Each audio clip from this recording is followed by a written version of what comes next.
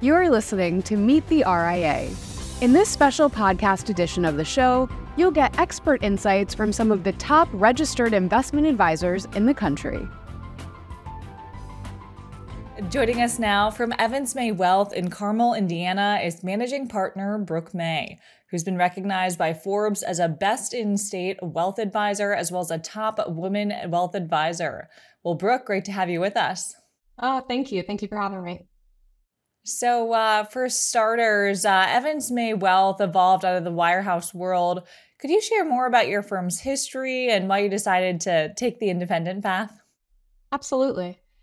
I started in the business in 2000, and in 2008 wanted to move to a wirehouse world. And so I started at Merrill Lynch and quickly joined Carl Evans, who was a senior advisor looking for a partner. And we had a lot of success. We grew the business. And a few years later, we knew that we needed help. So we coerced his daughter, Lizzie Evans, to move back from Austin and join us. And so the three of us grew the business. And in 2016, Lizzie and I bought the business from Carl. So after a few years of us being the primary advisors, we decided that we wanted to be able to offer more to our clients. We felt somewhat limited, and we were worried that we wouldn't be able to continue to manage the portfolio like we had in the past. So we started exploring options to go independent. And in 2019, we ended up starting Evans May Wealth. At that point in time, we had another partner join us, Ian Flanagan. He's actually Lizzie's husband. And the three of us now manage a little over $1 billion for about 180 different families. And how would you describe your investment philosophy? We tend to be pretty equity biased. We feel that that's where you're going to make the most money over time, investing in U.S. and foreign companies. So over 80% of our portfolio tends to be geared towards the equity market. In addition to that, though, we do have some fixed income on the books and some alternatives, and then we always leave some cash. And what does your client base look like? You mentioned you have about 180 clients or so. Mm-hmm. We do, and we consider it 180 families.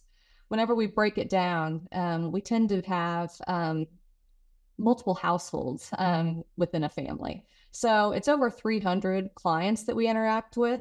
That might be children or grandchildren of clients, elderly parents. It really spans the spectrum. But whenever we are working with those clients, it tends to be multi-generational.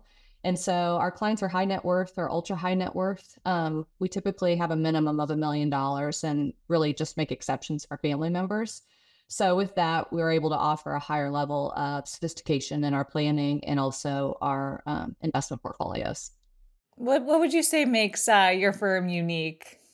I think the fact that we are primarily women owned makes us a little different from the average firm in the financial services industry, especially being independent and our size. So being a primarily woman-owned business with over $1 billion in assets under management is somewhat unique in the industry. And how does Evans May plan to stay competitive as the RIA world continues to evolve? We think that there's going to be a bifurcation in the industry, and we're already starting to see it happen. You've got low-cost options that are either just index-oriented or robo-advisor. And then we've got a higher level service offering that tends to fit our client base a little better. And what we see is that the industry is moving to either one or the other. And we're in the latter camp. We're offering more than just investments these days. Financial planning, we do complimentary for our clients. We want all of our clients to have a plan or what we call a roadmap so they see where they're going to be in the future.